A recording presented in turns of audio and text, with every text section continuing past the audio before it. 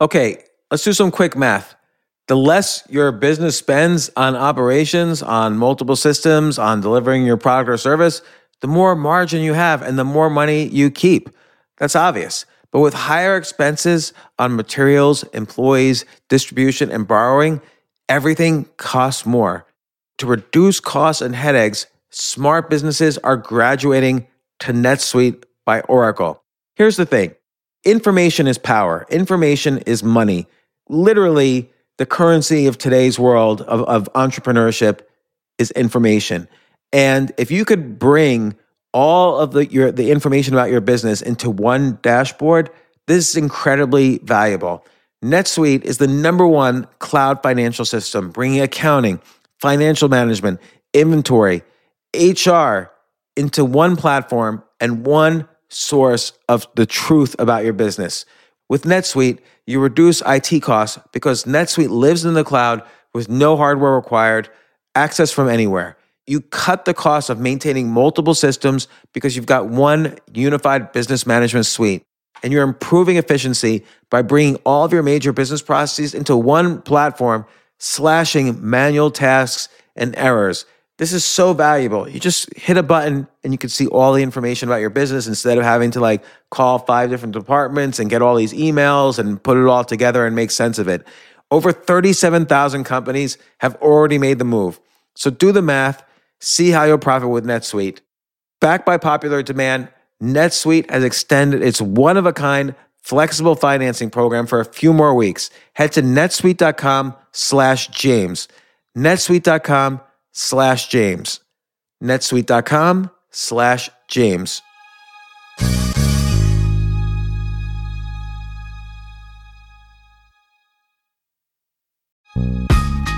This isn't your average business podcast, and he's not your average host. This is the James Altucher Show on the Choose Yourself Network. Today on the James Altucher Show. We're very much the stars of our own movie, and sometimes these are sad movies, and we get sucked up into the story of me, and the world constricts when that happens. And it's almost like the difference, and there's a subtle difference even in the words, but the difference between happiness and well-being. So well-being doesn't necessarily imply happiness. It means you're well right now. Equanimity. Yeah.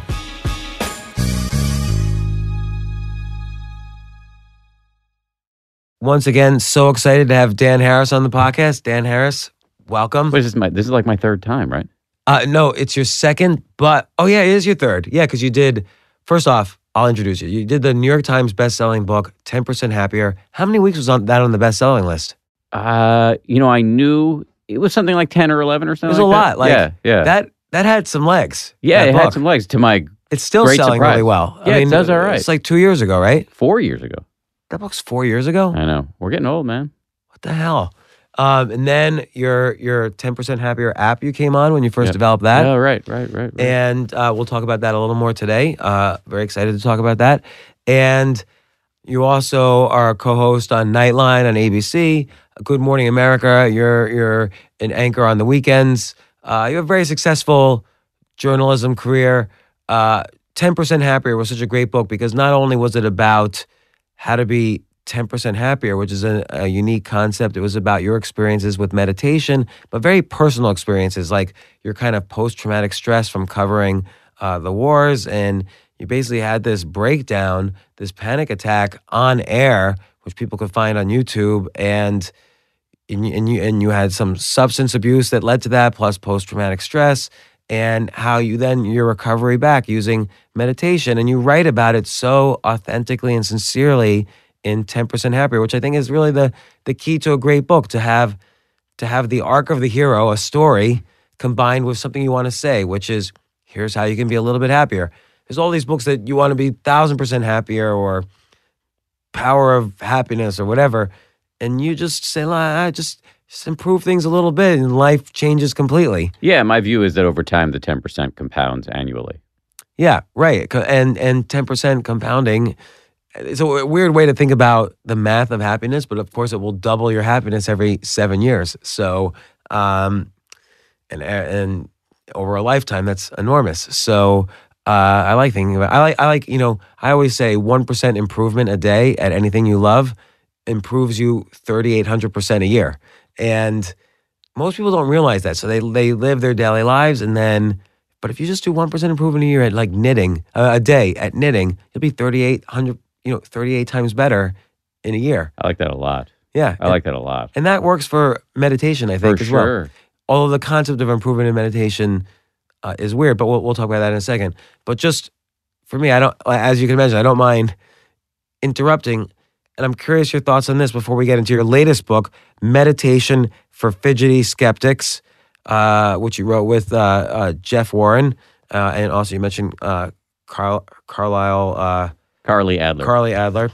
Sorry, I missed the first name there. That's okay. Meditation for Fidgety Skeptics. We'll talk about that in a second. Great book. I'm so excited because I went on your podcast. Yeah. When? How can people find your podcast? You can find the podcast wherever you get your podcasts. The question of how to find the one that you're on, I don't know because I don't make the schedule, but we'll try to time these so they both go up around the same time. You were an awesome podcast guest. Thank you. I already liked you, but there were so many things that I didn't know, especially the comedy thing that I didn't know. So we dove, and the meditation thing you didn't know. I didn't actually know that. So how you this is evidence of what a good podcast host you are. You had me on twice, and you didn't even really talk to me about your meditation practice. I guess because you didn't want to hog the airtime, or I don't know. Well, I'm not.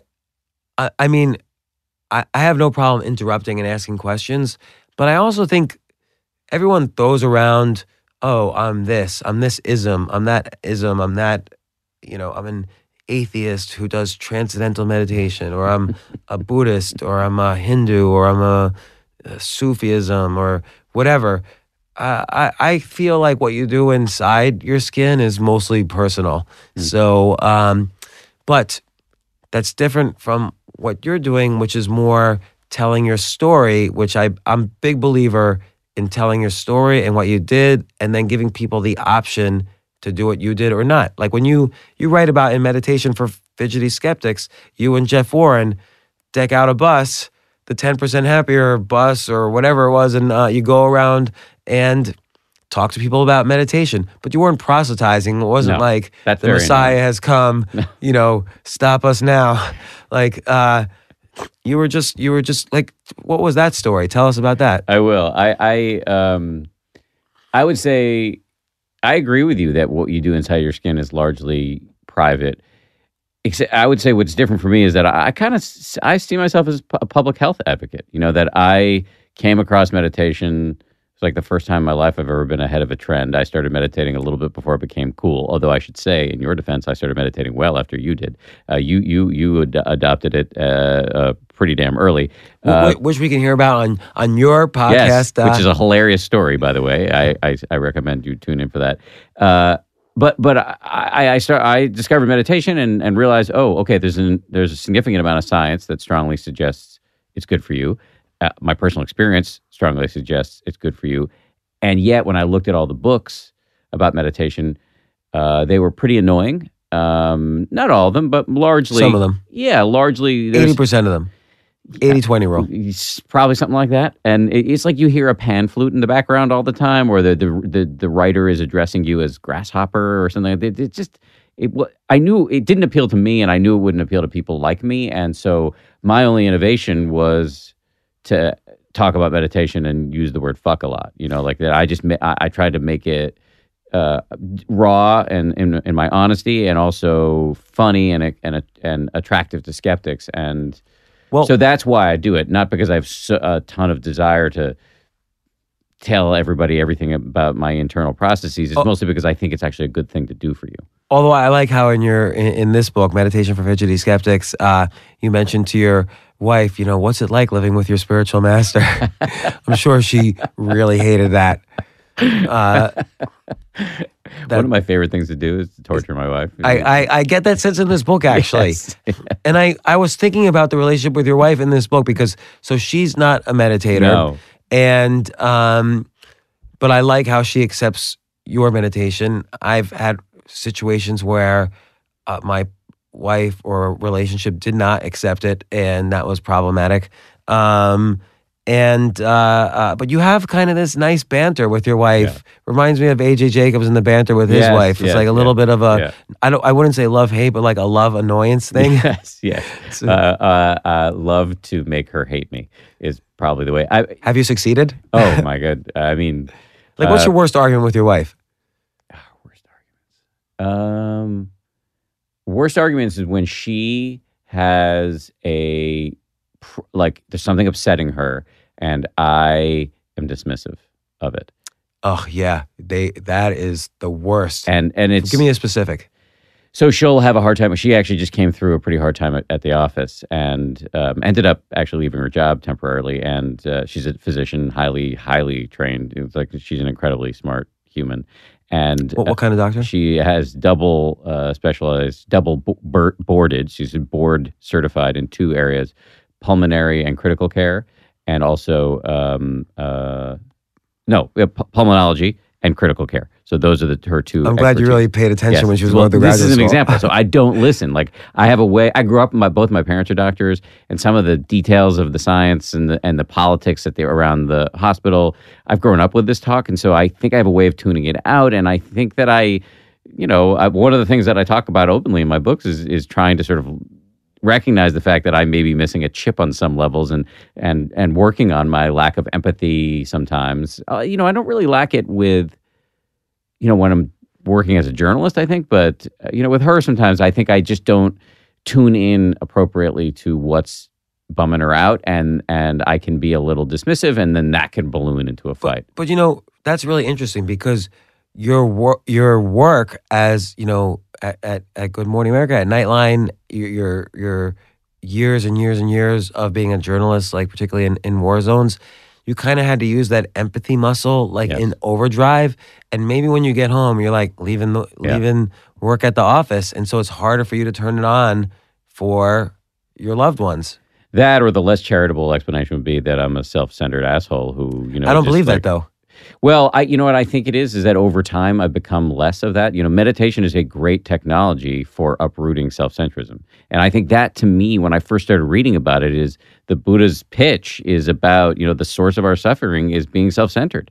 And I was like, I am really self-centered. And I actually have never fully grokked how self-centered I am. And over time, as I loosen the knots on that, I find myself freer.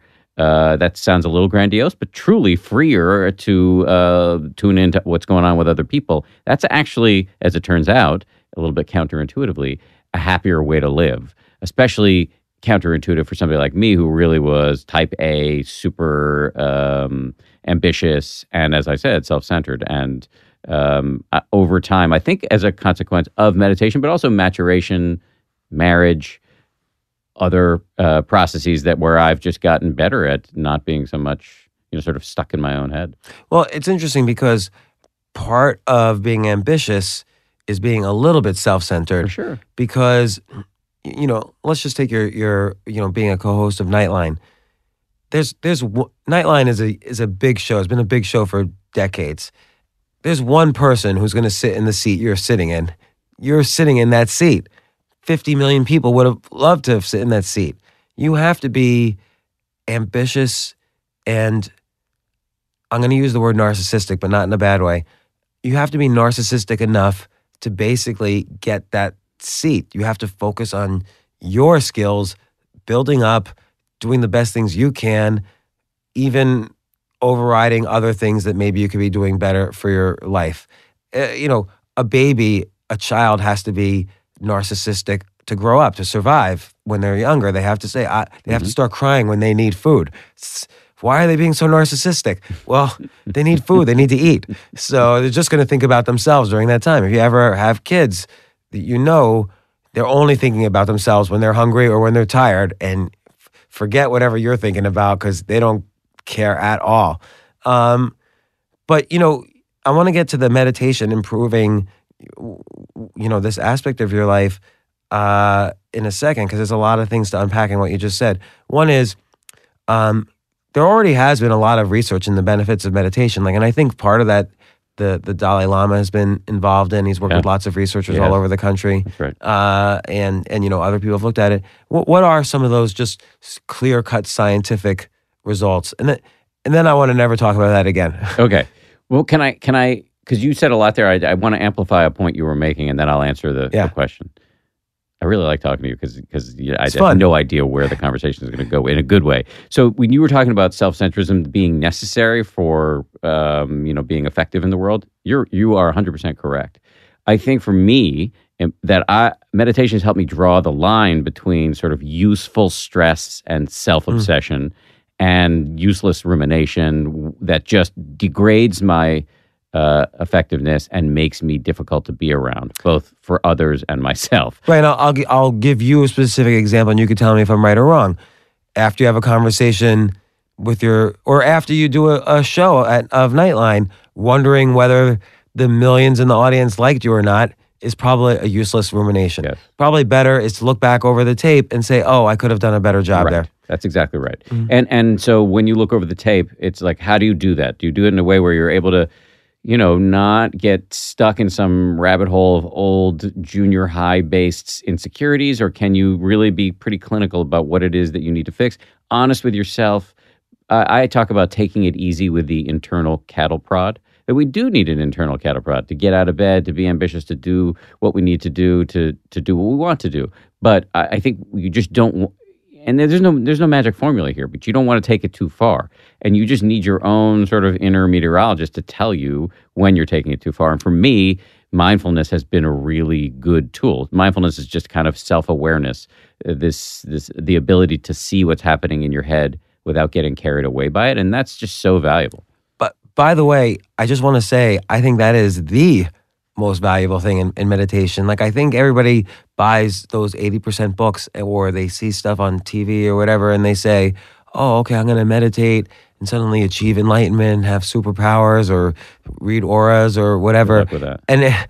And I think the ability to basically notice, like, and you talk about it in this book, separating out awareness from thinking. Yes. Your awareness is not the same as your thinking. So being aware that, oh, I'm thinking these thoughts that are really wasting time and energy. The people don't realize the brain consumes 25% of your calories a day. You spend a lot of energy thinking. Yes. So if you could kind of like, if you're aware of the thoughts that are useless, which is really what meditation is practiced for the rest of the day, then you'll have much more energy for the day. That's exactly right. It's funny. I just came back I was on a 10-day silent meditation retreat, which is Vipassana. Vipassana. It's very interesting. I hate it, a lot of it, but I also love it too. But one thing that happens on these retreats is if you're really going for it, you're really trying to be mindful all the time. You end up not needing much sleep. So to me, and I've heard a neuroscientist friend talk about this, that if you are decreasing the amount of mental churn and suffering, you need less sleep because you don't need as much recovery. So I was sleeping 3-4 hours a night because during the day, the volume of my mental chatter was way down the further I was getting into the retreat. And by the way, I don't want to forget to answer your science question. No. We'll get to it because there's so many different interesting things. So do you feel so obviously meditation has nothing to do with ambition and success and so on. I mean, it has something to do with it in the sense that we just kind of suggested ways that could improve chances for success. But I think a lot of people think that and one path of meditation will take you to a point where you don't need that success or you don't need to strive as hard. And I think that's a dangerous direction for meditation. So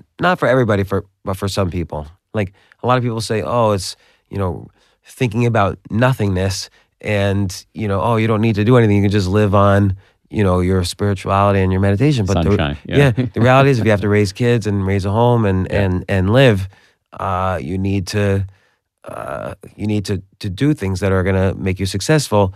And meditation, which as you just described it, can give you more energy, can stop you from going down rabbit holes of thought that are annoying, like I just had this argument with the boss, I should say this. All that stuff is a rabbit hole you don't need to go down. Well, some of it's useful. At some point, it becomes useless, and you just need the self-awareness to know when you've crossed the line. And again, it seems like that's a not only a reasonable but a sufficient goal of meditation. For me, absolutely. And for people I know who started doing it and come to me and say what a big deal it's been in their life, I think you just need to, I think you need to set aside the kind of promises that we hear from what I call the $11 billion a year howling sea of bullshit that is America's self-help industry that tells you that there are silver bullets. There are no silver bullets. Set that aside. Understand that there are a variety of tools that are available to you, including meditation, that will help you with your well-being. And just, I think when it comes to well-being, you should surround the ball, right? You should do everything. You should pull every lever that you possibly can, because as I say in the new book, we spend so much time on our stock portfolios, especially probably your listeners, stock portfolios, interior design, cars, and no time on the one filter through which we experience everything, and that's our minds. And so, what works? What do we know works when it comes to the mind? Exercise, sleep, having good relationships, diet, and now meditation, based thanks to the science, which we will get to at some point. And so, all I'm saying is, nothing's going to solve all of your problems, but meditation is a good thing to change your relationship to those problems. And again, it's okay to be ambitious and to want to achieve goals, and at the same time meditate. It's not like Totally. It's not like, I one time gave a retreat on meditation at a well-known place. I won't name the place, and I wanted to title it "Spirituality and Money" or "The Spirituality of Money," something like that. It's a great topic. It is a good topic, and Yeah. I thought because so many people, everybody in America is scared about money. So Yes. understanding how you can be spiritual and have that interweave with your worries about money is important. They called me back and they said, you have to change the title. We cannot have money in the title because it's not spiritual. And this is a real, like, if I said the place, you would know the place. Most people would know the place. It's well-known place. I had to change the name. Nothing. So I don't really love the word spirituality. The problem is we have a poverty of language in this area. Yes. And so we're stuck with spirituality, which has lots of embarrassing metaphysical implications, which, It's mostly part of the 80-20. yeah. But true spirituality leaves out nothing. And so you can't say money is not spiritual. Money is a huge part of our lives. Everything in our life counts when it comes to what I would view as spirituality, which is just your approach to anything in your existence. Yeah. So the science. Okay, so very briefly, the science, it gets hyped at times, and I worry about that because I think that actually primes the sort of general populace for a backlash.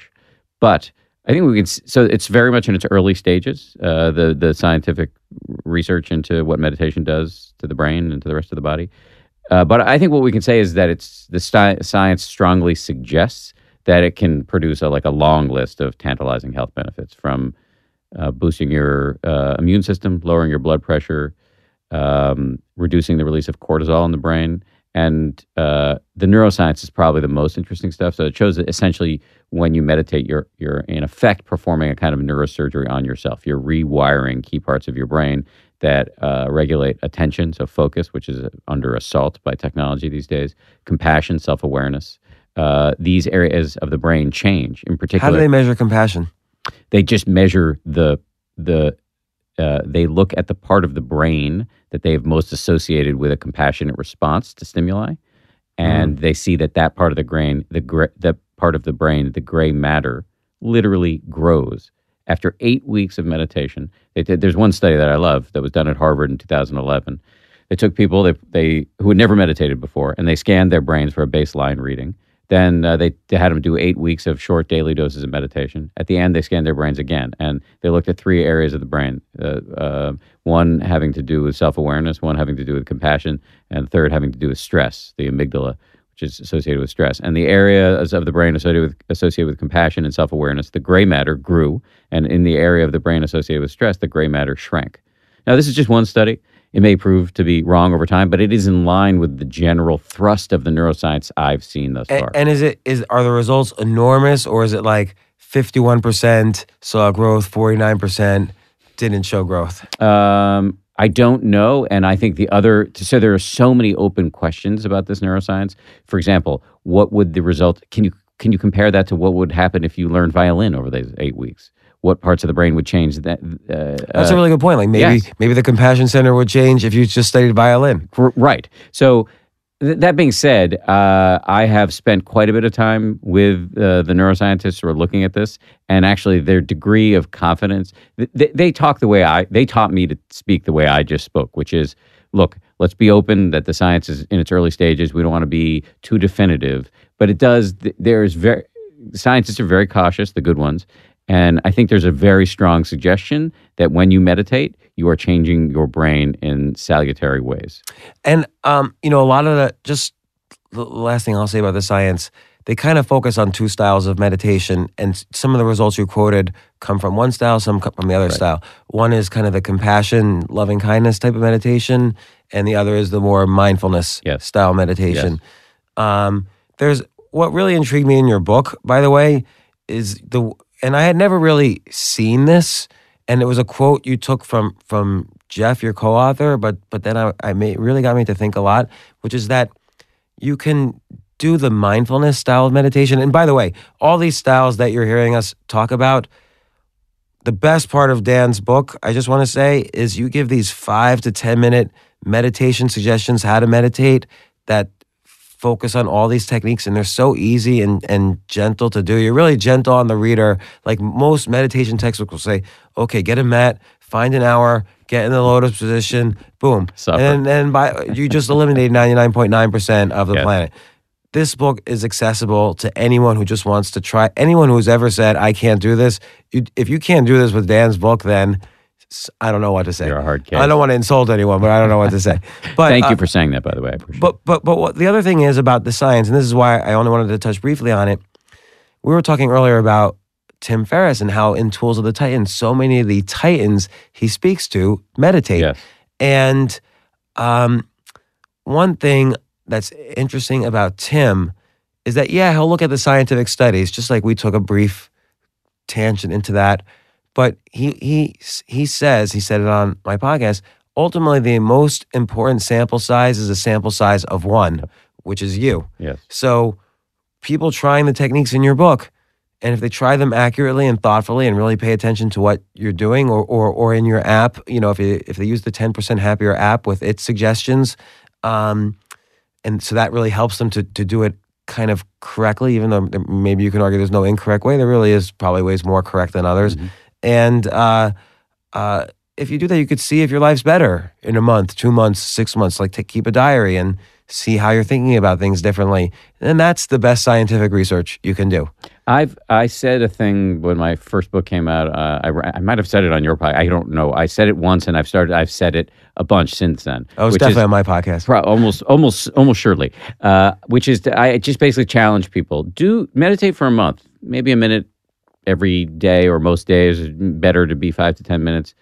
And if you think by the end of the month that it's total bullshit, hit me up on Twitter and tell me I'm a moron. And people tell me I'm a moron all the time, but never for that. And so I have a high degree of confidence that it is useful, just because I see lives change all the time as a consequence of people adopting this very simple habit. Like, give an example. And you give examples in the book, but give an example that's really impressed you. Of people's lives changing? Yeah. I mean, well, I just because of, by dint of being a guy who's now written a couple books about meditation, I get very dramatic stories coming into me about people who say, they were suicidal, and embracing this tactic has helped them to turn their lives around. But I'll give you a more close to home example, which is my wife. So you mentioned before that she's not a meditator, but actually in the course of my writing this book, one of the plot lines is Jeff and I, my partner in crime, my co-author, Jeff is this amazing meditation teacher from Toronto, Jeff Warren. I call him Meditation MacGyver because he's really great at sort of getting under the hood and helping people who are interested in maybe meditating but having trouble adopting the habit to get over the hump. And so I set him loose on my wife because I knew that there's no way that I could talk to her about it because she would kill me. And when I first started meditating, I was very annoying about it, and I almost got my eyes scratched out. And so I learned the hard way just to shut my mouth, that there's no point talking about meditation to somebody who doesn't want to hear it. So I've never proselytized with her since then, but I did have Jeff talk to her, and she told him all the reasons that she was having trouble meditating. She's busy. She lives with a guy she referred to as the happiness guru, not in a positive way. Do people stop you on the street and sometimes. Does she get annoyed? Like, no, she doesn't get annoyed, but it's just like she lives with me, so she knows what an idiot I really am. So she it's a little weird for her. But it's not like I've gone out there and presented myself as a unicorn barfing rainbows. Like I'm not. I mean, the book's called 10% Happier. I'm not, and it's about what a dummy I am, and I did a bunch of cocaine and had a panic attack. So it's not like I present myself as some sort of walking around in some cloud of impenetrable imperturbability. I am deeply flawed and open about it. So she's not super annoyed by when that happens, but she still knows that, my persona at home is, she sees me in a very 360-degree way, so she's aware of the flaws that remain. Anyway, so she listed the reasons she was having trouble meditating to Jeff, and he really diagnosed correctly what would help her get over the hump. And for her, it was making the thing less of a chore. She somehow resisted it because it felt like another thing she's supposed to do. And she's a doctor, and she's got a 3-year-old and a husband who's working all the time, and she's got a busy life. And somebody sort of implicitly, me wagging my finger at her saying you should meditate, just wasn't working for her. And that's never going to work. No, it's not. And when I say implicitly, it means I never talked to her about it. But she was like, just by dint of living with you, you are a wagging finger, a walking wagging finger. So I get it. I get it. It's a little unfair to me because what am I supposed to do? But still, I do get why she wouldn't want to do it. Jeff's created a special meditation for her called Taking Back Lazy, where he just encouraged her at the end of the day just to lie on the ground for a couple of minutes and enjoy that. Just tune into the physicality of it. I love that Taking Back Lazy. Yes, it's beautiful. Jeff's a genius. I mean, I don't say that lightly. And he's truly, when it comes to this stuff, he is a genius. He's and it shows through the book talented. how much respect you have for him. I do. And I love him. And I've read hundreds, I don't know about hundreds, but I've read a lot of meditation books over the time. This is great, not just for and I just love how you always tell your stories and other people's stories, but just seeing Jeff through you, he has like some really amazing quotes in this book. There's things in this book I learned, and again, you always try to keep beginner's mind, but it's very difficult. After you do something for a long time, you don't think you're a beginner anymore. Yes. And there's one point when I always thought of mindfulness meditation, which is basically just to bastardize it, kind of observing your thoughts while you're breathing. And then if you go off into a tangent, like we always do, getting back to center and breathing again and observing again. So that's mindfulness. And then compassion meditation, again, I'm going to bastardize it. Just feel love towards everything. Just totally bastardizing. But I like how you and Jeff, and I'd never seen this, I always thought of them as completely separate. And often if I'm sitting, I might do a little bit of one and then a little bit of another, as if they're separate. You guys combined it. Do mindfulness gently. Like be gentle on yourself while you're doing it. And as a nice way to kind of combine the two. Yeah.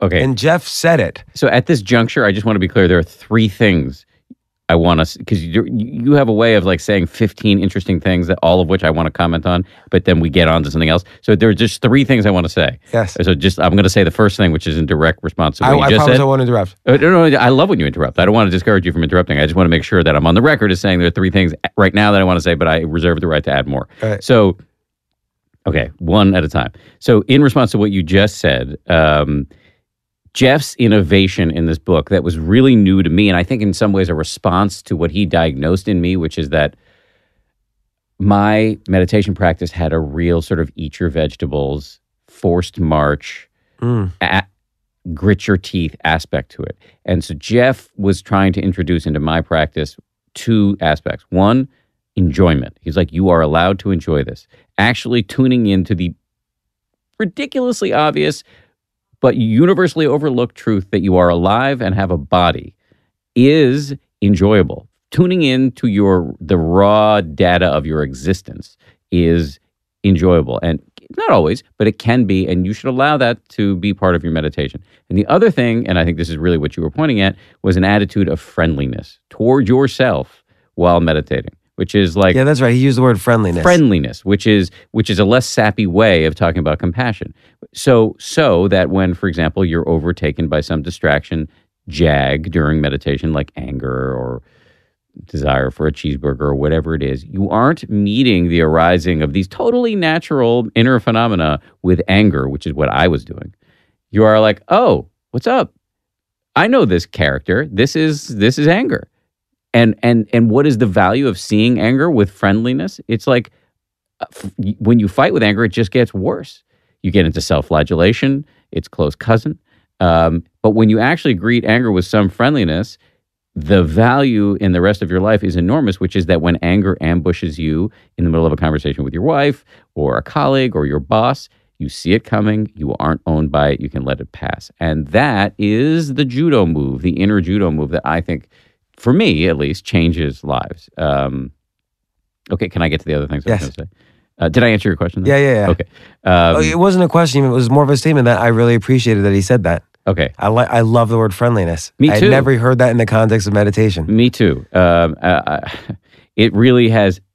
This book, if nobody reads it, it's fine because what I learned in the course of this book has thoroughly changed my meditation practice and my life. So I'm delighted to have had the experience. And I like Take Back the Lazy too. Taking Back Lazy is amazing. So actually, which that leads me to the second thing I wanted to say, which Third. is no, because there is a third, Okay. but this is the second. All right. The third is actually I want to ask you a question. The second is on Bianca, just to close the loop on that, because you had asked me for impressive stories of how things change. So if Bianca did, because of Taking Back Lazy, start meditating, and her practice is idiosyncratic. So our kid is just turned 3. He's a horrible sleeper, and every night it takes like 2 hours to get him down sometimes. And I'm almost never around because I anchor Nightline during the week and I anchor a morning show on the weekend. So I'm either in bed or at work most nights. And now he's so used to her doing it that it's rare that he'll let me put him down. So she's marooned in this little nursery with this monster every night and often just pissed that she can't do the rest of her life because she's stuck putting him down. And she co-opted that time and turned it into meditation thanks to Jeff. So she'll be lying there just trying to tune into the sensations in her body, the physical, the breath coming in or going out, however her body's feeling at the moment. And then when she gets caught, notices that she's been overtaken by rage by the fact that Alexander won't go to bed. Or she that you're not notices home. that or that I'm not home. Yeah, when she married poorly, she then returns her attention to her body. And I believe she's probably meditating more than almost anybody on the Upper West Side of Manhattan because of the length of time that she has to be there with her son. And so the impact on her has been incredible to watch my wife. I've known for years that my wife, who has all of these stressors in her life, her job is incredibly stressful. She's had some family drama. She had breast cancer last year. We had an infertility crisis. Then we had a baby, and so many stressors in her life. And I've known for a long time that meditation could help, but I felt very powerless to talk to her about it because I knew that it would backfire. And to watch her be able to metabolize her own feelings without being owned by them as a consequence of this practice has been enormously gratifying. What have you seen just with your eyes different about her since starting? So the way she handles the stresses in her life has changed. You could really tell it. There's no BS. Yes. I can really tell because I didn't know she was meditating. I knew something was different. So just to tell the story. So in the course of the book, Jeff and I took an 11 or 12 day road trip across the country in a big orange bus, and we met people. It's like the Partridge Family bus. Yes, except for less cool. And the conceit of the book is that we're going to go out and meet people who want to meditate but aren't, and we'll help them get over the hump. And so every chapter is a different obstacle to meditation. Like, I don't have time for this. I can't clear my mind. This is self-indulgent. And in each chapter, we meet, celebrities or cops from Tempe, Arizona, or social workers from New Mexico, and they talk to us about what's stopping them from meditating. And we get into the behavior change science. We teach meditation, blah, blah, blah. So at the end of the road trip, we took like 5 months to write the book. And then when we wanted to write the last chapter, we wanted to go back to everybody we met to see if they were meditating. During those 5 months, I never went and asked Bianca, are you meditating? Because I was afraid to do it. But I was noticing changes in her. her handling of stress, the stress in her life, in particular during this time, there was a lot going on at the office. And I could see that, one of the things I've noticed in my wife, but in all of us, myself too, is that we were very much the stars of our own movie. And sometimes these are sad movies. And we get sucked up into the story of me. And the world constricts when that happens. It's like a sort of horse blinders. And I could see that her cloud of woe was thinner and less gray, and that she was not so stuck in the stories of what was upsetting her, and that the upset about tumult at the office wasn't at the hospital, more specifically, wasn't knocking her down the way her resilience was boosted. Well, I want to ask you about that, and then you have your third. Yeah. First off, I want to say tumult. Is that how you say that? I don't know. I always think so. of tumultuous, so I think tumult. Anyway, I think it's tumult. Yeah, What the hell do I you know? said tumult. I just was. Anyway, let's stop to take a quick break. We'll be right back.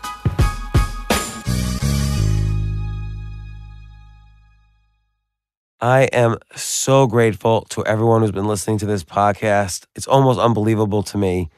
This podcast has been all about peak performance, how the best people in the world in any field have achieved peak performance. I've learned so much from them.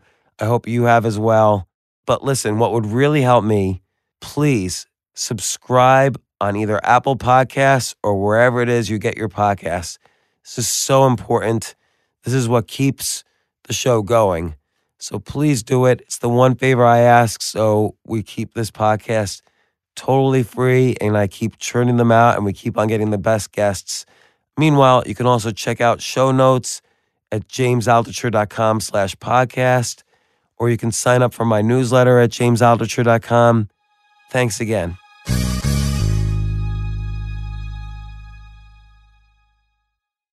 Given that, I like that phrase, we're stuck in the movie of our lives, and hers was very, often many people is very constricted by, the office tension and this and that.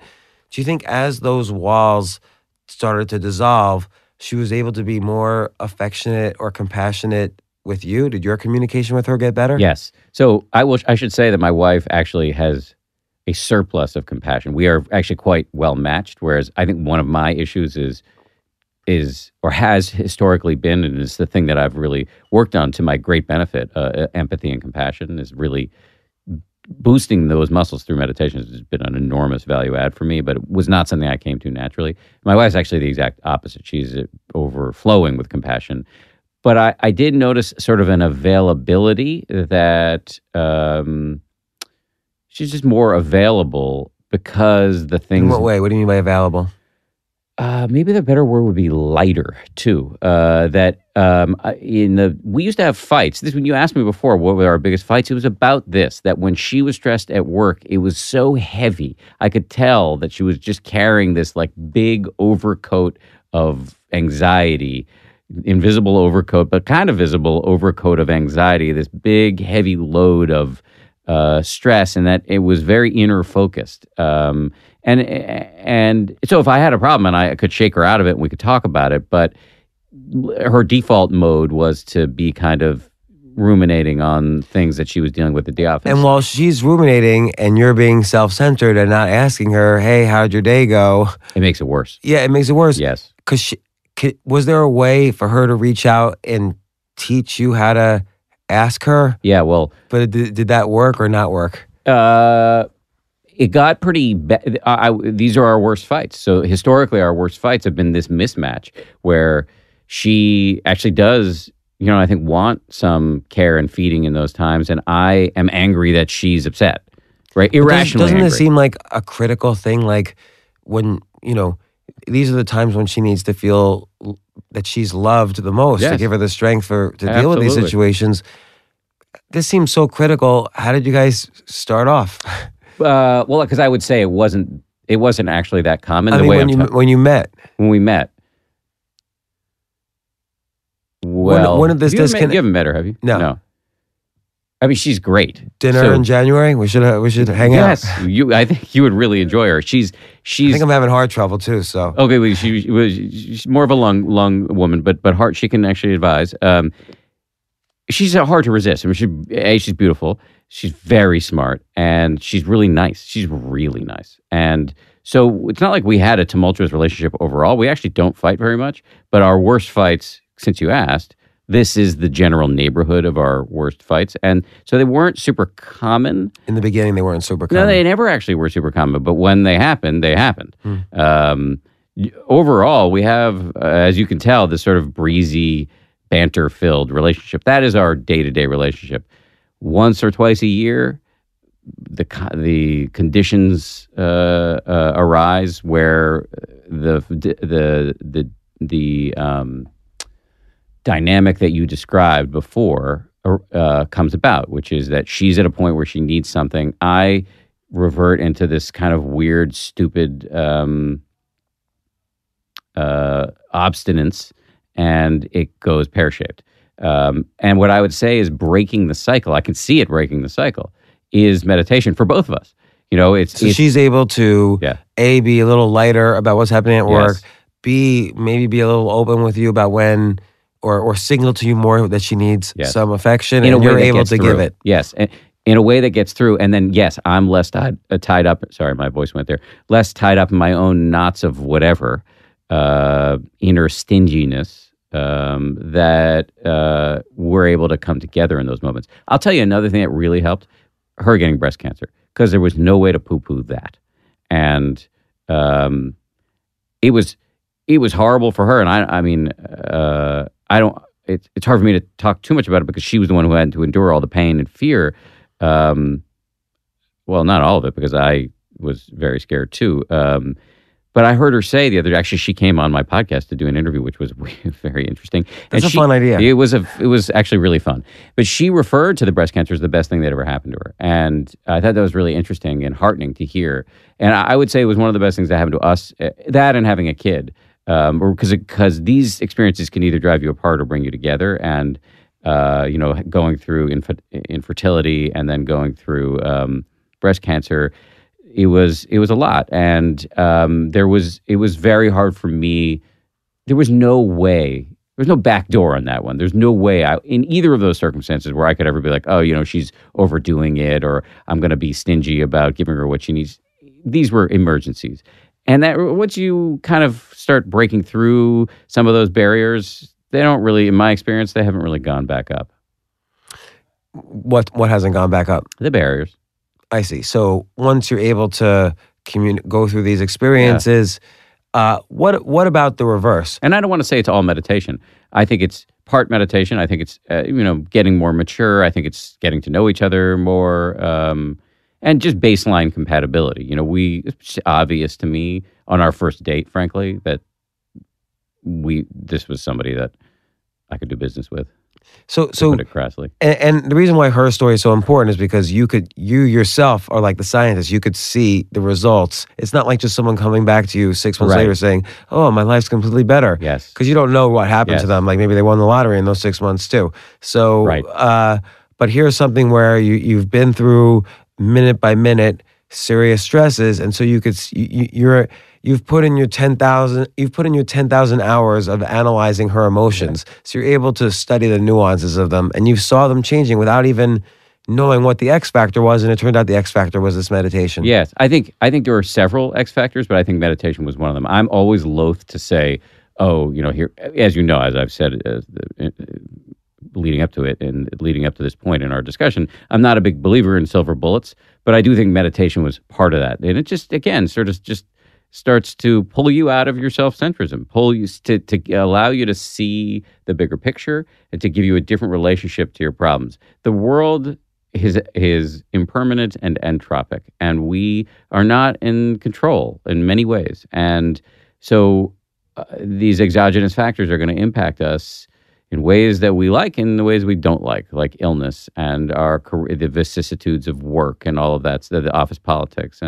And so what meditation helps you do is just kind of navigate this in a more supple way. And that's what I was seeing for my wife. And the other thing that's really changed with her, and it's interesting because for her, meditation was part of a bucket of self-care, including exercise, that she wasn't doing, which was really a source of tension for us because she went through a breast cancer and she really needs to start taking care of herself. By the way? She's fine. She's cured, like actually cured.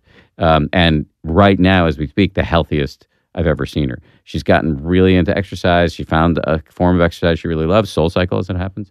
And so we go together, and it's a fun couples activity. And I'm just so proud of how well she's doing. And so I think it's all part. The meditation is also part of a little renaissance for her of realizing that she needs, if she's going to be into taking care of other people, including her patients and her kid and her husband, she needs to take care of herself first. And I love watching that. Yeah, and it doesn't mean it's such an important thing because it doesn't mean she's not going to take care of you and the kid. In fact, that's often the best way to take care of you and the kid is if she preserves her own energy and conserves her own energy so she has it available for others as needed. Absolutely. And Alexander watching mommy taking care of herself like this is great modeling. He's going to be fine if he goes to breakfast with me on a Saturday morning while she goes to a class instead of being with her every minute of every day. He's going to be fine. In fact, it's good for him to have just one-on-one time with dad. To know that mom's going to take care of herself that's the mom I grew up. My mom was doing that, and it was a great model for me. My mom's a scientist, just like my wife, and was very into exercise, and so she's an incredible role model for me. It's interesting because there's I never thought when I had my kids, this would be a great idea for meditation. All the hours at night, my wife would sleep and I would wake up with the kids and, 3 a.m, kids are crying, have to figure out what techniques to use to get them back to sleep so you can get back to sleep. I never thought about meditating during that time. Probably would have been very good. Well, what I used to do was, I was getting into Scrabble. So I used to tape 7-letter Scrabble words to the stroller and just run around the apartment with the stroller and while memorizing these 7-letter words, which I guess is a form of focus or whatever, but it's training your mind. Yeah, I got better at Scrabble. Classic Altucher behavior. Because I can only imagine what happened when you got into Scrabble. Did you start competing? At that level. I was at that level. So, there's these things, just a side tangent. I don't know how into Scrabble you are. And now it's a weird game because with Words with, or whatever it is on Facebook, I stopped playing because everyone's cheating. But there are these things called stems. There's 6 letters, and any 7th letter you add will create a 7-letter word, a legal 7-letter word. So the key is to remember the stems and then remember all the 7-letter words that are created by adding a Z or an X or a J. And, so these are important things that professionals remember. And there's, hundreds of these stems. So my younger brother, who's, other than my wife, my best friend in the world, and is a venture capitalist here in New York City. And his name is Matt Harris, if you want to see him on Twitter.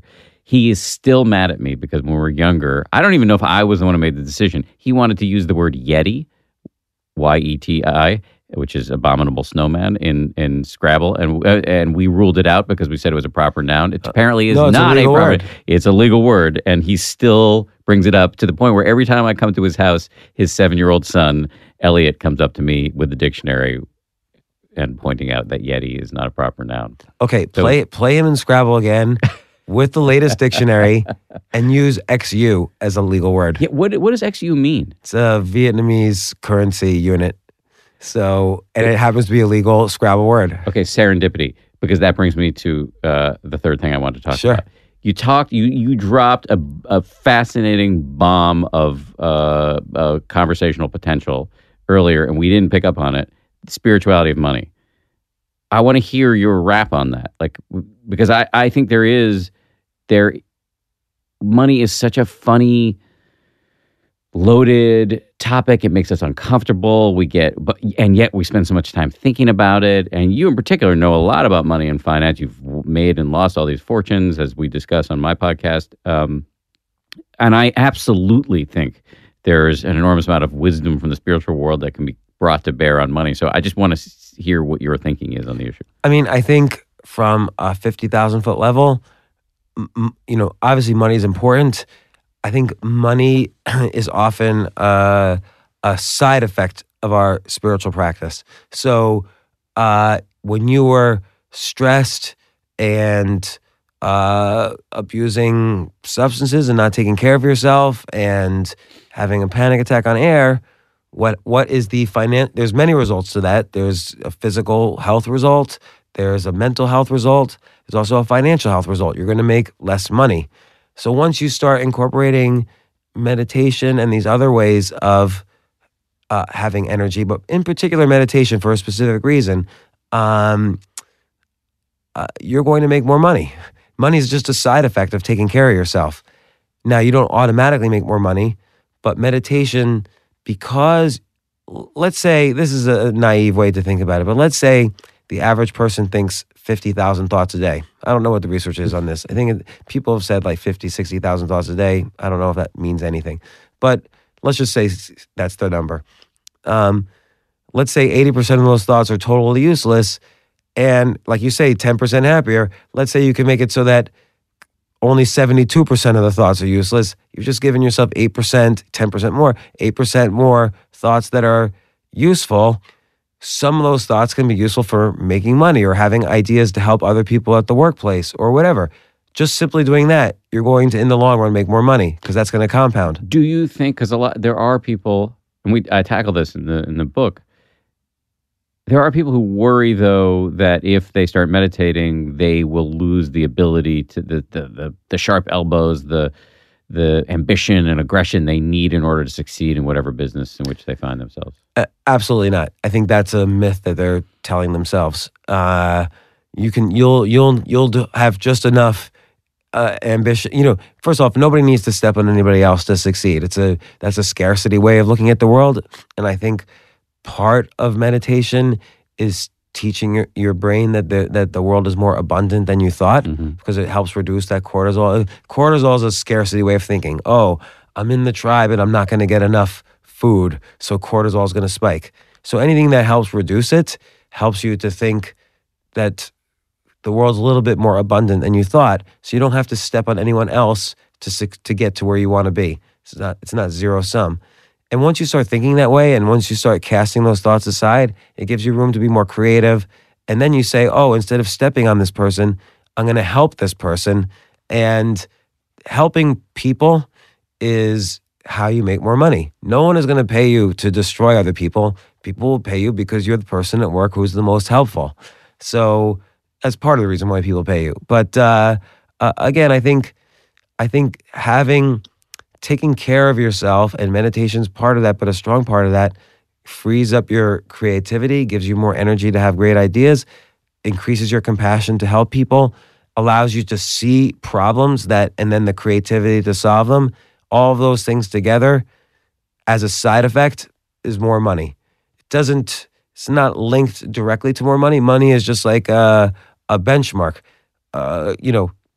People who go to work and who are in business, probably the more they meditate, I don't know if this has probably never been measured, but my guess is probably the more opportunities for financial increase they have. I know when I've lost the most amount of money, I would stop meditating because it was really hard, because I was so stressed and anxious, and it doesn't help to stop meditating. Only the time I lost the most money, I went into meditation overdrive. I would do like as many hours a day as possible, and that was the only way to survive. Otherwise, I would have, gone off the deep end of just stress and anxiety, and who knows what would have happened. Like, meditation saved my life in those moments. So, and then I was able to make money again. So just by carrying me across that river. So, but again, what I like in your book is that I've spoken to a lot of people about meditation, and not like in a proselytizing way, but people tell me about meditation. I ask them what they do. Everyone assumes I never do anything because I'm just, they look at me, they think, oh, I'm this logical, scientific thinking, glasses, whatever. And so they are lecturing me on it. But I'm just curious. I always ask people what they do. But I think a lot of people do use these excuses that you mentioned in the book. Yeah. None of them are really excuses. They're just the tip of the iceberg for some deeper things going on in their life. Yeah. And that's why I like in this book how you say it's okay to do 5 minutes. Or 1 minute. Or 1 minute. Yeah.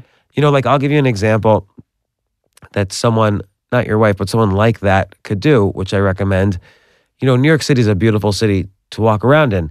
Not the ground, because the ground's often disgusting, but I always feel, I don't know why this is in New York City. Maybe you can answer or someone can answer. I feel the rooftops in New York City are beautiful. It's like the architect was given, hey, make these 20 floors and they have to look like this, but then do whatever you want with the roof. We don't care at that point. And the roofs are always beautiful. Yes. And so I think it's like a nice meditation, and it takes you away from the daily grind to, as long as you make sure to stop at green lights and stuff and don't bump into anybody, look at the rooftops and notice how beautiful the most boring buildings on the bottom have these beautiful structures at the top. I think that's a decent form of 1 minute meditation. Yeah, why not? My brother, I remember years ago before I wrote my book, sent me some meditations that you had improvised on your blog. And one of them was like standing in an elevator and pretending you just arrived here from Mars. Something like that. So something like that. Yeah, like how would you then, just like taking yourself out of the normal. No, actually, it was this for that particular one. Waking up in the morning and imagining that you just arrived from another planet or universe or whatever, so you had no idea where you were. You have no idea whose body you just woke up in. You have no idea where you are or what world this is or what time period or anything. And then you just have to like move your fingers, like, oh, I have fingers. You have to move your arm, I have arms. And there's a sun here, there's light. And you just kind of like rediscover the world in this very innocent beginner's mind sort of way. It basically, all of these, what you're describing, just jars people out of their autopilot. This fog that we walk around in, and it's just a new way of seeing the world. And out of that, fresh ideas can emerge. By the way, related to that, I just read this yesterday. It's totally unrelated to meditation. Did you know that it's illegal in New York City to talk to people in an elevator? What? There's an actual law on the books. I forget what the fine is. Maybe it's like $25 or something. It's never been enforced. No one's ever been arrested, but it's actually just a law on the books that it's illegal to talk to people in the elevator, because elevators used to be run by a guy who would run the elevator. Yes. And people talk sometimes by flailing their arms around. And so you wouldn't want to hit the guy who is managing the elevator right there. The elevators were small. So it became illegal to turn to someone and talk to them in an elevator. The antisocial part of me kind of likes that. Yeah, but now what's interesting though is try talking to people in an elevator. That's a good meditation too. It's an awkward thing. Elevators are weird. I think, and this has nothing to do with mind. It's a little bit mindfulness, but doing things that mildly take you out of your comfort zone, I view as small meditations. I mean, for me, like, there are a couple ways to define meditation. One is just sort of anything that gets you to pay attention to what's happening right now. That's a very broad definition of meditation. Another broad definition of meditation, you can argue about this till the cows come home, is training the mind. Mental training. The animating insight for me of my whole evangelical side hustle here is that the science, the one thing we can take away from the science is that the brain is plastic. It has neuroplasticity. The brain and the mind are so recent discovery for adults. It used to be known for kids, teenagers and kids, for babies and then for teenagers. These are the two, but now it's true for adults. That's right. So the received dogma in neuroscience circles for generations was that the brain only just deteriorates. That's the only change you will see after something like the early 20s. Now we know that the brain and the mind are trainable, and that is really exciting. And yes, formal mindfulness meditation is one way to do it, and I strongly advocate for it. But what you're talking about, which probably aren't techniques that the Buddha was discussing, are nonetheless in this broad category of just training the mind in lots of different directions. We can train the mind. We're constantly training the mind, as a matter of fact, blindly to want more dopamine and to ignore whatever's right in front of us, and to hate people who we disagree with politically, because we're on this kind of just in this kind of mindless default mode. But actually, if you are more intentional about it, there are tons of ways to train the mind. All the things we want the most, the kind of perspective that you've just been talking about, the sort of fresh ideas, spontaneity, gratitude, calm, one might say inner peace, self-awareness, compassion. These are all mental skills. It's not like we have factory settings that we can't tinker with. These are skills that you can train. To me, that is just a hugely liberating idea, and that's a little grandiose, but it happens to be true. And let me ask you this, because let's say you start any skill, it feels frustrating the first year, because at least you don't know if you're getting better or not. You might, in fact, even be quote unquote getting worse because you're trying to flail around and figure something out. So I'm not saying meditation's a skill. I'm not saying compassion's a skill, although, they are muscles to be, compassion's a muscle to be exercised, and meditation does that. When someone hears 10% happier, the one frustrating thing I could think is, man, I don't want to be 10% happier. I'm really down. I need to be 100% happier now. Yeah, well, show me what's going to do that. Drugs. Go buy a lottery ticket. But that's just not the way the world works. I wish it was. It's just my experience. It's not, and it's very rare that something comes along and just makes you 100% happier. There's a reason, cliches become cliches for a reason, because usually they're true. There's a reason why the expression "be careful what you wish for" is around. And it actually taps right into the Buddha's concept of suffering. Buddha gets a bad rap because the first thing he said after he became enlightened, if you even believe in enlightenment, was life is suffering. So suffering is actually a bit of a mistranslation for what he said. Basically, the long version of what he said is life is going to be frustrating if you are completely yanked around by getting what you want and avoiding what you don't want. But one way to think about suffering is in this context is that when we eat the ice cream cone, when we get the promotion that we've long wanted, when we finally get a latte that we've been jonesing for, does that solve everything? No. We live with this lie that it will. If I finally, like Bianca and I, finally crack this infertility nut and get a baby, well, then we'll be fine. Well, then the little dude doesn't sleep, and as soon as we sleep train him, he's going to be fine. As soon as I changed his diaper this morning. As soon as he's potty trained, then everything's going to be rainbows and unicorns. No, that's just not the way the world works. And for me, the hack that the Buddha came up with is actually having a sort of settled back, mindful relationship to this constant seesaw of desire and aversion. And it's almost like the difference, and there's a subtle difference even in the words, but the difference between happiness and well-being. So yes. Well-being doesn't necessarily imply happiness. It means you're well right now. Equanimity. Yeah. And, to put it in historical context, forget about Buddhism for a second, but look at Buddha, or however you say his name, Siddhartha Gautama, or I don't know if that was his first name or last name, but no, you got it. So he was a family member of he had his grove where all his monks were, and where he would meditate every day, and that's where they lived.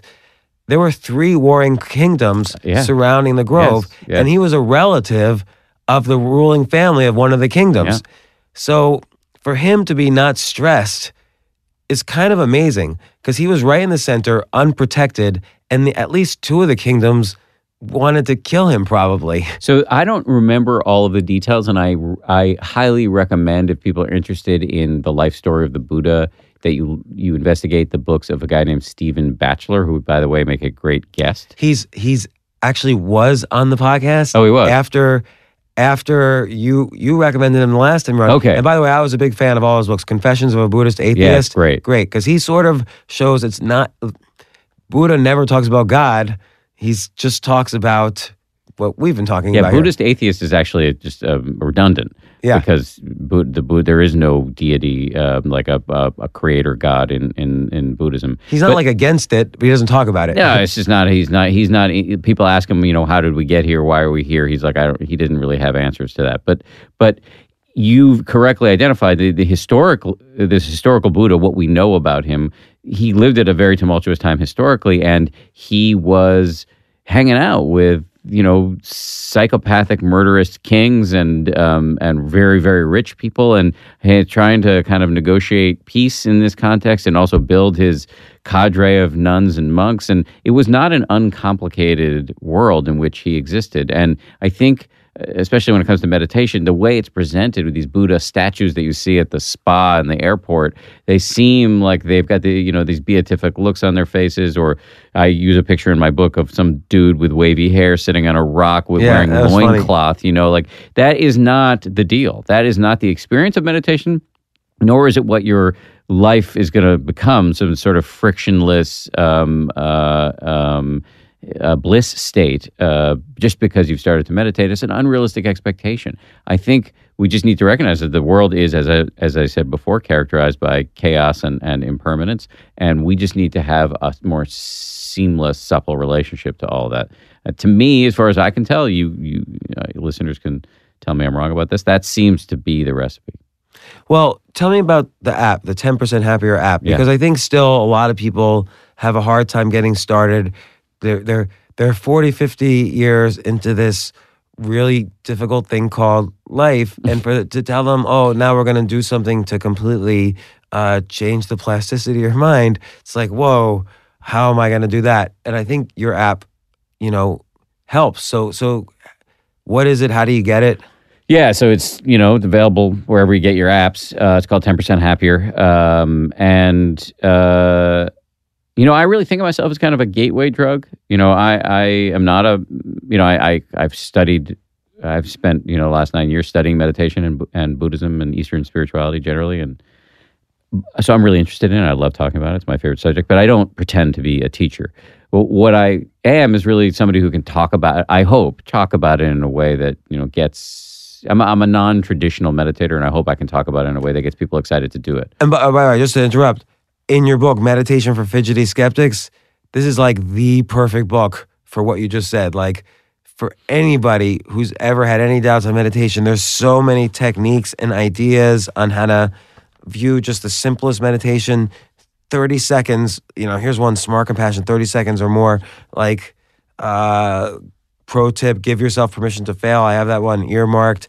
All these like great, just gentle suggestions, and stories, just to ease you into understanding that this is not this doesn't have to change your whole lifestyle. You can start this. No one will know, and it will change your life. Like, you'll be 10% happier or more. I really appreciate you saying that. You actually, as we were taping this, the book hasn't even come out yet, so I haven't met many human beings who've read the thing, who aren't related to me. So it's just very interesting to hear what you're keying in on. But just on the app, I guess the app is the reason why I wrote the book, because I wrote 10% Happier, and I had this very naive kind of cavalier attitude that I didn't think anybody's going to read it, but I thought anybody who did read it would start meditating, because I thought I made a good case in the book. The book is really. It's a memoir, but it's actually an argument dressed up as a memoir. The argument is you should meditate, and the way I make the argument is just by telling my own story. But you tell the story intensely, so you're a storyteller. Yeah, and I think people. What I realized is that I think many people were reading it as a beach read, which is great. No, I'm super excited. It's all good.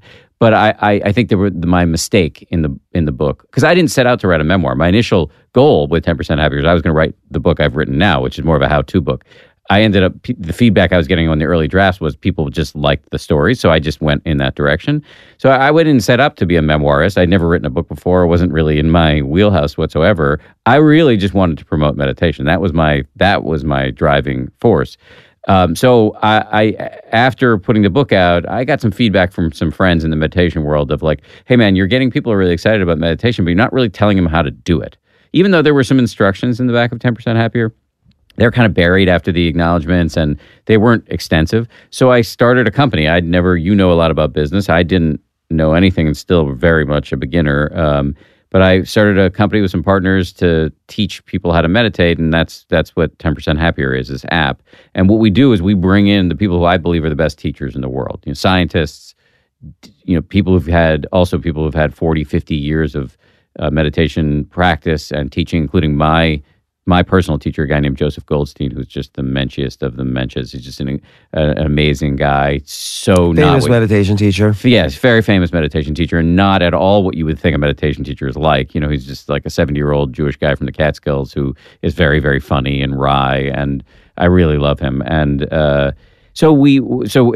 basically, unlike most meditation apps where you just get a bunch of guided meditations, we are very video based. So you can do straight audio guided meditation from our teachers if you want, but most of our users actually watch a short 2-minute clip before they meditate where I'm chit-chatting with the teacher, and it really brings the practice to life and makes it fun and is super educational. These people are so damn smart. And the other thing we do is that we give you a coach. So a real live meditator, a human being, not a robot, with whom you can text through the app if you have any questions. And the people who use that function are our most frequent and devoted users. How many users right now? 16,000. It's a lot. Well, yeah, I mean, we're a small company. We just started. The last year, we've quadrupled. It's great. We're really starting to hit our stride. I think for someone who hasn't done a business before, to still be in business after several years is a very great accomplishment. Yeah, and I will actually put 100% of the credit on that, on particularly the CEO of the company. Is a young guy named Ben Rubin, who is phenomenal. We've become very close friends, and he had a pre-existing company that was teaching. He was doing sort of a whole bunch of mobile courses through a company called Change Collective, and they were doing mobile, like a 2-week course on how to have more gratitude in your life, or how to go paleo, or how to get up earlier. He came to me and said, "Will you do a meditation course with Joseph?" So we did the course, and it was the most successful thing they'd done that I ended up joining the company as a co-founder, taking on a bunch of equity, investing in it. We raised more money from venture capitalists, and so we're off to the races. And it has been just like an unbelievable adventure for me. So by the way, first, that's very sophisticated stuff you did, which is that you liked something, you provided a service, you invested in, you made a business decision, you invested in it, Yeah. you started growing in it, you found a CEO to work with. Part of that you have to attribute to meditation, because identifying who are good people to work with, Yeah. what are appropriate problems to solve, this is what's created out of that extra space you get when you are not ruminating down the rabbit hole about, oh, she said this at work, or he did this, or she did that. Those ruminations take up a lot of energy. Yeah, and I want to be clear, I still do that. I just do it less. And so that, There's no way me, to solve all the problems. No. Because we're human. Absolutely. As my friend Sam Harris likes to say about himself, I retain the capacity to be a schmuck. And that is true for me. And again, ask my wife. So infallibility is not on the table. Is it like matter meets antimatter when you go on Sam Harris's podcast? Do people think you're related? People think we're related all the time. We're actually quite close. We're very good friends, and he's the one who introduced me to Joseph Goldstein, because he's old friends with Joseph Goldstein. Sam, a lot of people don't know this, even though he wrote an excellent book about it called Waking Up. Sam is a long time meditator. Yeah, and he's been on this podcast. He's a controversial guy. There are plenty of people who don't like him, and it's so funny when I hear from people who don't like Sam, because the Sam I know, when I'm hanging out with Sam, it's usually with his wife, and his wife is amazing, and so our wives are friends, and I know him as a guy, like just a human, and he's goofy, and she's making fun of him, and just the way my wife is making fun of me, but that is different from the Sam I think that a lot of people perceive. Maybe, but it's funny. I once saw him on Bill Maher, and Ben Affleck was the other guest on. And Famous clip. Yeah, it's a famous clip.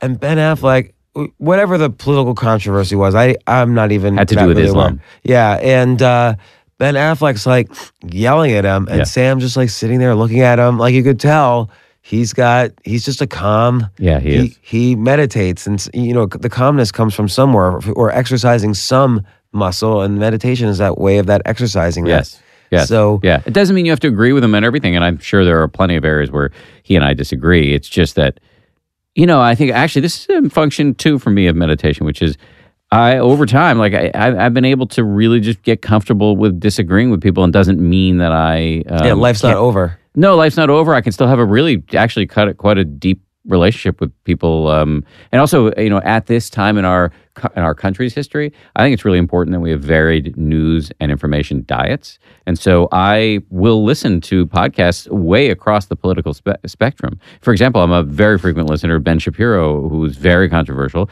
I'm also a frequent listener of Pod Save America. And also, I'm a big consumer of the mainstream media, and I think, right, and to me, it's all tied in ways that I'm not sure I can articulate with the mindfulness, which is kind of seeing my own tendencies toward tribalism and seeing my own opinions and how maybe I don't like having them challenged, but then knowing actually there's something healthy in doing that, as just being a good citizen. And I think, yeah, I'm taking this far afield, but I think there's something important there. I think that is, and I think I don't consume any news, so that's my way of dealing with it. Like, I zero know what's going on. This is embarrassing, and I haven't said this before to anybody, but like, I kept seeing, people talking about this guy, Roy Moore, when the election was going on. And they were like, oh, he did some sexual thing, but I wasn't clear what it was. For maybe a month or two, I thought, oh, is he a baseball player or a football player? Like, that's just what I thought. I didn't want to know. And then I found out, of course, as the elections got closer, oh, he's running for Senate. But that's the level of news I consume. It's so funny because my way of dealing with this, I think everybody's got ways of dealing with the current tumult. Tumult? Yeah. I don't know if I'm pronouncing that correct. Tumult, whatever. I don't know what it is. My way, so I work in the news business, but frankly, I think left to my own devices, I wasn't a huge news junkie. What I liked about the news was the adventures. So, for example, last night, but won't be last night anymore by the time this posts, but as we tape this last night, I did a big report on Nightline about Russia. I spent 10 days in Putin's Russia and really did all this crazy stuff. And for me, covering war zones, and I wasn't really up on every jot and tittle in the sort of UN debates over sanctions in Iraq or anything like that. Just to me about the experience. And however, with Trump, my response, and it wasn't planned, is just that I've found that having more information has really been helpful to me. It's not that I'm I don't think I'm overdosing on the thing, but I find being engaged and really being engaged across the ideological spectrum and trying to sort of understand. I love one of the features they have on the New York Times, which you're probably not reading on their website. They'll often compile writers from across the ideological spectrum on the major news events from the administration, like the tax plan, will go through and they'll put together what conservatives are saying and what liberals are saying and what centrists are saying. And I just find that being plugged in and having a sense of how things are going has actually just made me feel more connected and less dire than a news blackout might. But that's not to say I disagree with your tactic. It just hasn't worked for me. I'm probably wrong, and people tell me, oh, you should be aware so you can engage where it's needed. Like, I sort of see a lot of news outlets as just trying to scare or just trying to appease one side or the other. So unlike you, I don't take the time to go across all of them so I can get a balanced perspective. Yeah. But at the same time, I'm also not really aware of what I should be afraid of, which maybe you should be aware of it so you can say, okay, well, the worst case scenario is this. And so for instance, I know that a tax plan was passed. I have no idea what it means for anybody or anything or for me. My assumption is it means nothing, just like almost every other tax bill that's ever been passed in history. So, and apparently it's the only law that Trump's passed in the entire time he's been president. So, okay, he's pretty ineffective. And he's done 0 vetoes and passed 1 bill. That's all I know about his entire presidency, other than the fact that he fires a lot of people and whatever. So, and here I am a year later. My life hasn't changed much, and I don't read the news. Look, different strokes. I get it. I mean, everybody's got to find their own way of dealing with the toxicity of our domestic scene right now. But you have to as your job. I understand that too. I do. But I could do less. I could be doing less and be fine in my job. It's just, for me, a feeling of having more information has been comforting for me. And the one thing I'd say to people who are struggling with this, I've spoken to a lot of meditation teachers about sort of survival tactics for these kind of very, very divisive times, is the most constructive response is actually to figure out what is in your jurisdiction and do something. I agree. And I'll tell you a story about one podcaster I know, and I really enjoy this guy's podcast, and I've been on it. He wrote once, right after the election, he wrote, "I am so upset and depressed that I'm stopping my podcast." And so I wrote to him, and I literally said, "Are you functionally an idiot?" Just compare two worlds. One is a world of Trump, who you don't like, and now that world doesn't have your podcast. And another world has also Trump, and now it has your podcast. Which world is a better world that you would like to live in? So he restarted his podcast, to his credit. So so that's one way to look at things. But again, I think that's a way also too of like, I'm not going to take credit for thinking this way, although I don't know. But I don't know. You being training your mind to look at scenarios and from different angles is helpful, and that's what I think meditation in part does. And just to be clear, for me, the problem isn't Trump per se. For me, the problem is just how much antagonism there is in the atmosphere. I agree with that. I think the antagonism limits our vocabulary and prevents intelligent discussion. It actually just goes back to everything we've been talking about this whole time, which is and this is again to amplify your point there, is that it's constricting. It's like it's horse blinders. You just aren't. You are in your own world where you're sort of you're not seeing the whole picture. And what meditation is about is insight, seeing clearly. And I think that is the remedy for much of what ails us. Well, that and compassion. I actually had a whole bunch of questions for you relating to productivity, because you wear so many hats at ABC, plus your business, plus all your writing and meditation. And I wanted to talk about that because that's obviously, we have a busier and busier world, and fitting meditation into that. And you write about that a little or a lot in your book, but I wanted to dive deeper into that. We're going to have to do another podcast all about just productivity. But I want to plug everything. First off, your new book, again, Dan Harris with Jeff Warren and Carly Adler, Meditation for Fidgety Skeptics. So these are just great, mind-blowing, simple ways to get started in meditation and overcome any excuse you've ever heard. And I just love I learned so much from just the way you put things, made me think about meditation in different ways, and caused me to, I have bookmarks all over. It caused me to stop and think about it. And this is a subject I've read a lot about and done a lot in. And so there's Meditation for Fidgety Skeptics. There's your original book, 10% Happier. And by the way, when you talk about the concept of compounding happiness, I do think you're happier than the last time you came on the podcast. You seem more relaxed. You seem more balanced in a lot of ways. It's hard to see that really, but I don't know. That's how it seems to me. And your app, 10% Happier, you can get it in iTunes, the Google Play Store, probably other places. I'm gonna send that app to my email list when we send out a link to the app when we send out the notification of this podcast being released. I think everybody should at least try it because it'll improve your life. So Dan Harris, again, we were talking earlier, like, why, before the podcast started, you were asking me, why do I even, you didn't say it this way, but why do I even do this podcast? It's not like a big, it's not, for instance, a source of income for me, but I do this because I get to talk to Dan Harris, your 10% Happier guy, an anchor, a co-host on Nightline, and anchor on Good Morning America. It's such a pleasure to keep getting to know you as we do more and more of these podcasts. Right back at you, man. You are really good at this, and it's like we had no idea what we're going to talk about, and it just flows. That's a rare gift. So thanks so much. Bravo. And again, next time you're on, let's talk about productivity. Cool. But Meditation for Fidgety Skeptics by Dan Harris. Thank you, sir. Thanks again. And if you like listening to this episode,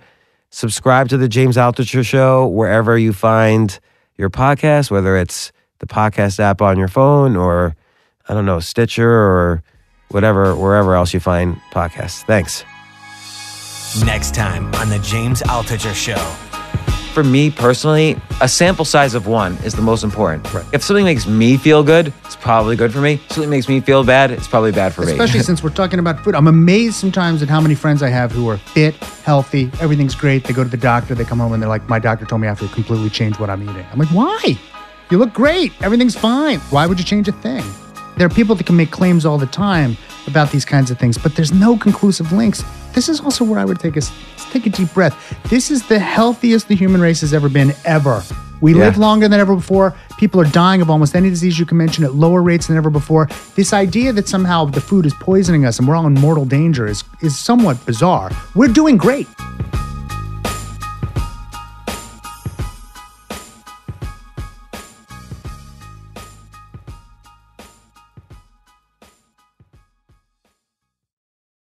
You seek the key, but first you must learn the ways of precision, craft, and performance with Acura's all-electric ZDX.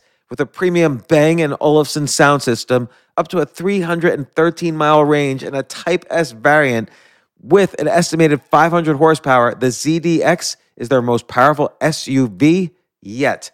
Unlock the energy when you visit Acura.com to order yours today.